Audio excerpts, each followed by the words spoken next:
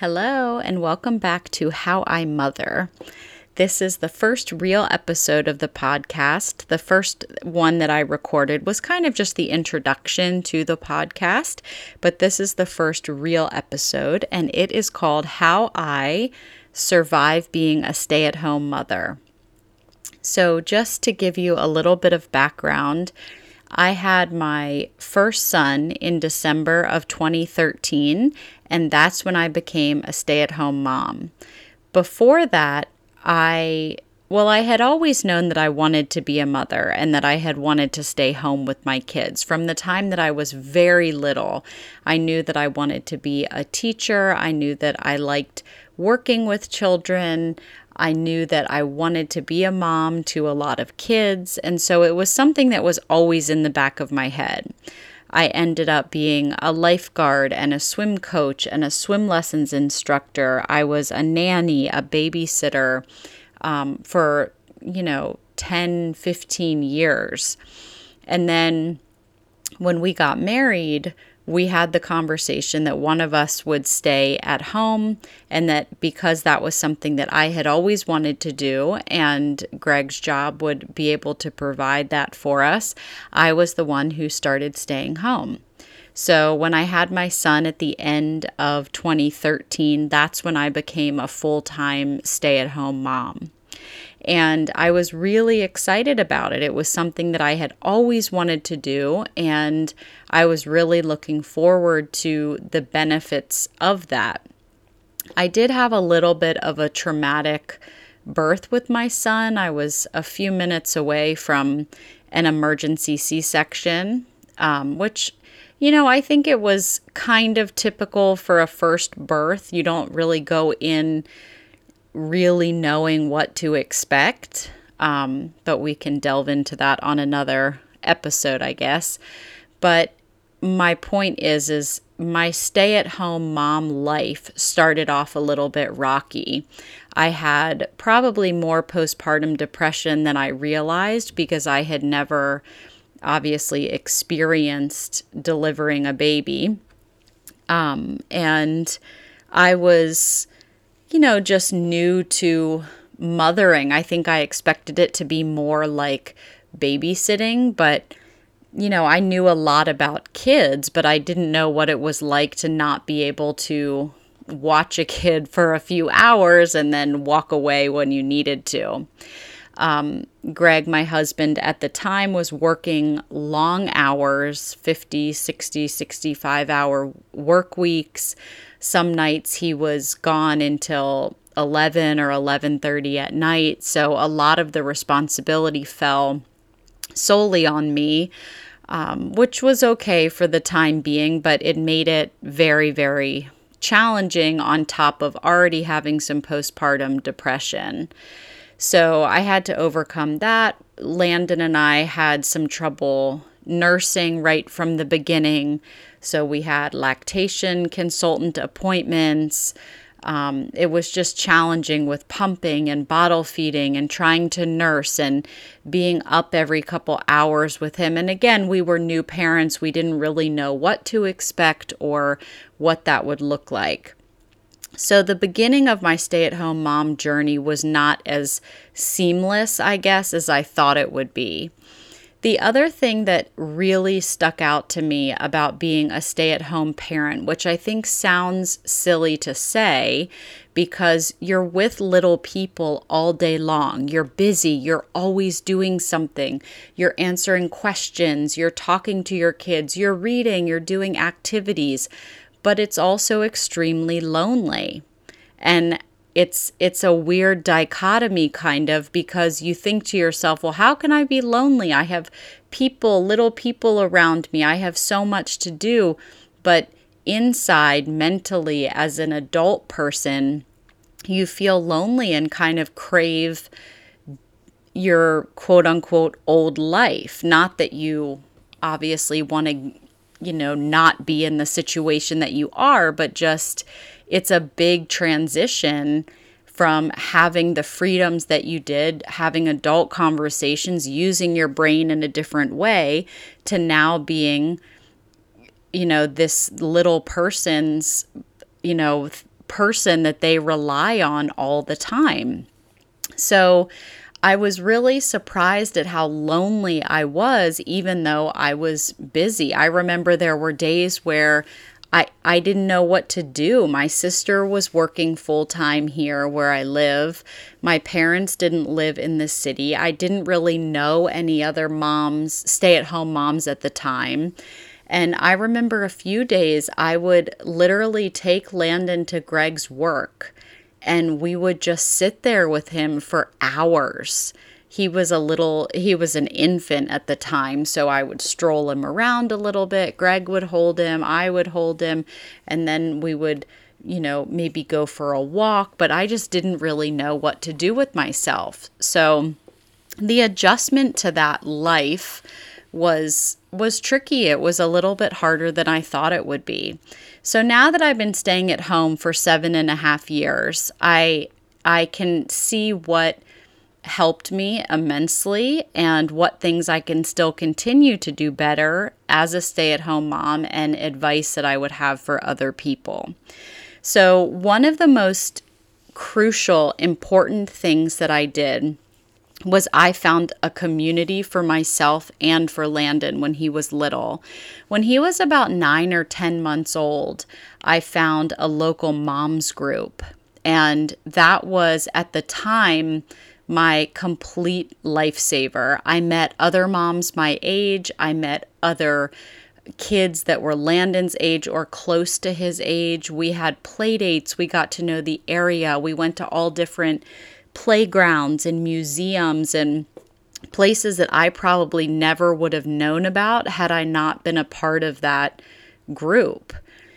Some of those moms are still some of my very, very close friends to this day. I don't need that community in that way anymore. I still obviously need mom connections and other families that have kids the same age, but it was my lifeline when I was at home alone with Landon for 9, 10, 11 hours by myself a day. It was so important to have people around me who were going through the same thing that I was.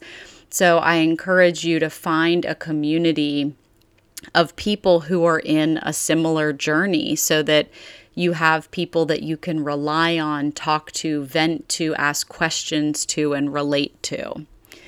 Another thing that we are, I would say, fairly good at, that has really helped us over the years, is to set some kind of schedule each day.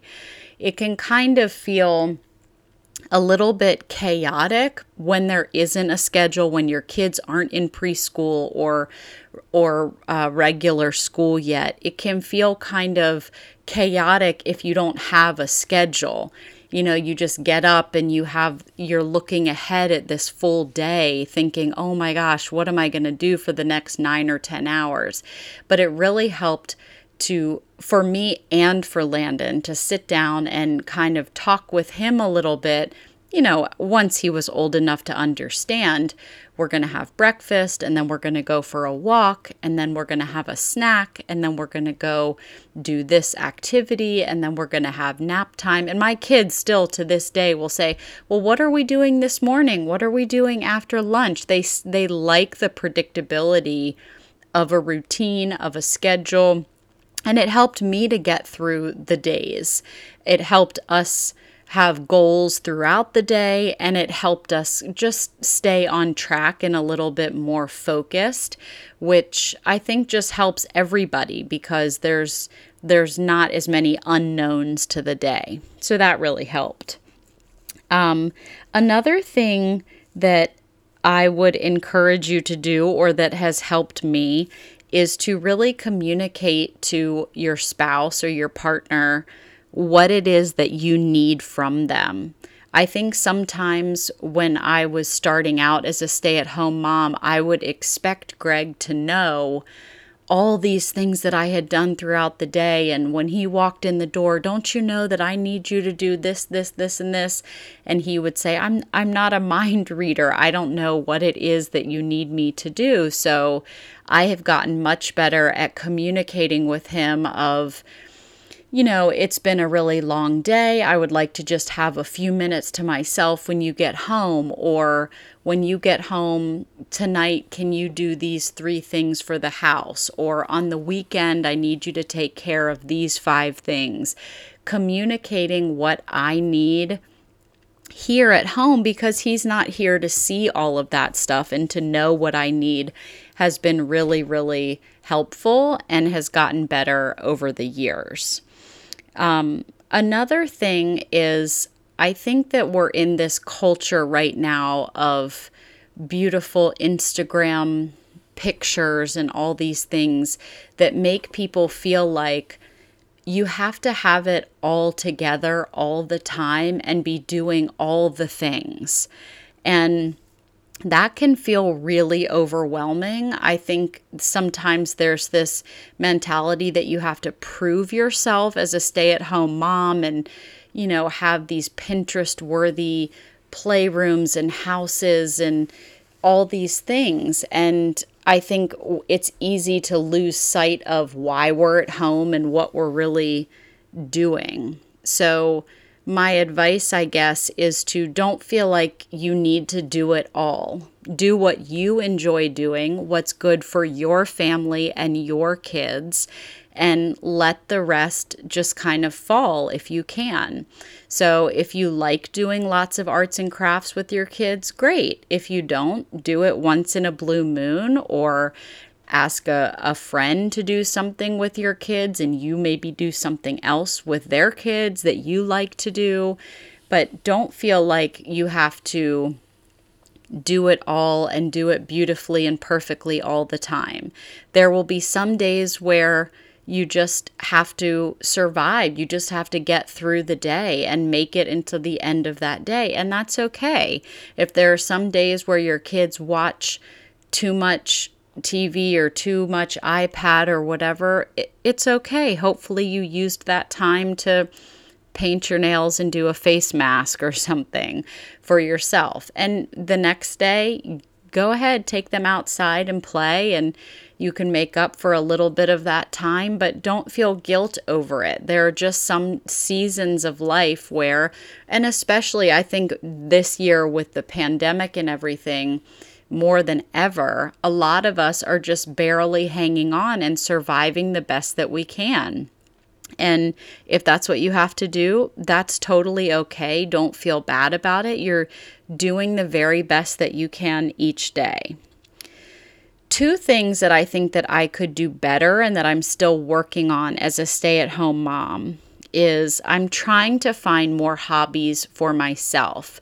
I feel like, especially as I had more children, I really lost myself as I got deeper into motherhood. So when Landon was just 2 years old, my daughter Riley was born. They're 25 months apart, basically. And so that was a lot to have 2 kids, 2 and under. And then when Riley was about a little more than 2.5, I had my 3rd and last child, Maya. So I had at the time a 4.5-year-old, a 2.5-year-old, and a newborn. So nobody was in school full time, and I was home with all 3 kids all by myself. So it was a lot, and there wasn't a lot of time for me to be doing hobbies and things that I truly enjoyed. And honestly, I felt like as the years went on, I didn't even know what I enjoyed anymore that was outside of motherhood, other than being basic and strolling Target with a Starbucks in my hand.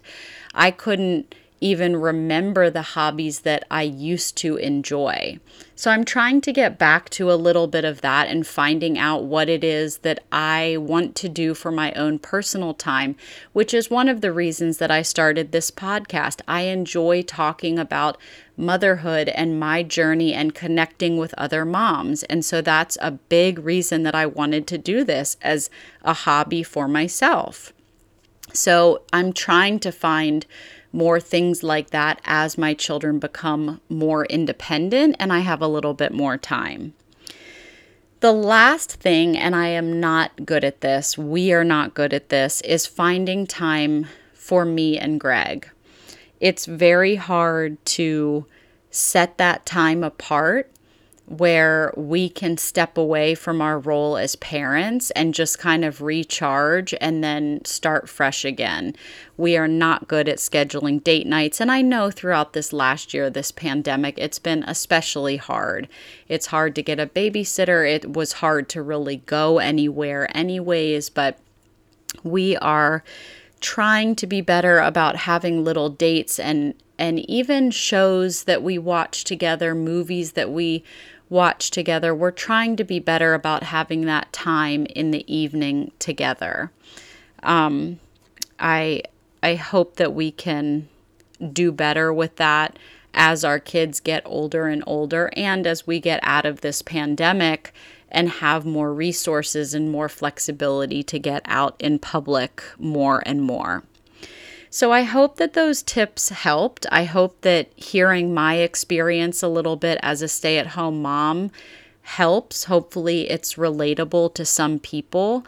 I always tell Greg that this is the best but the hardest thing that I have ever done in my life.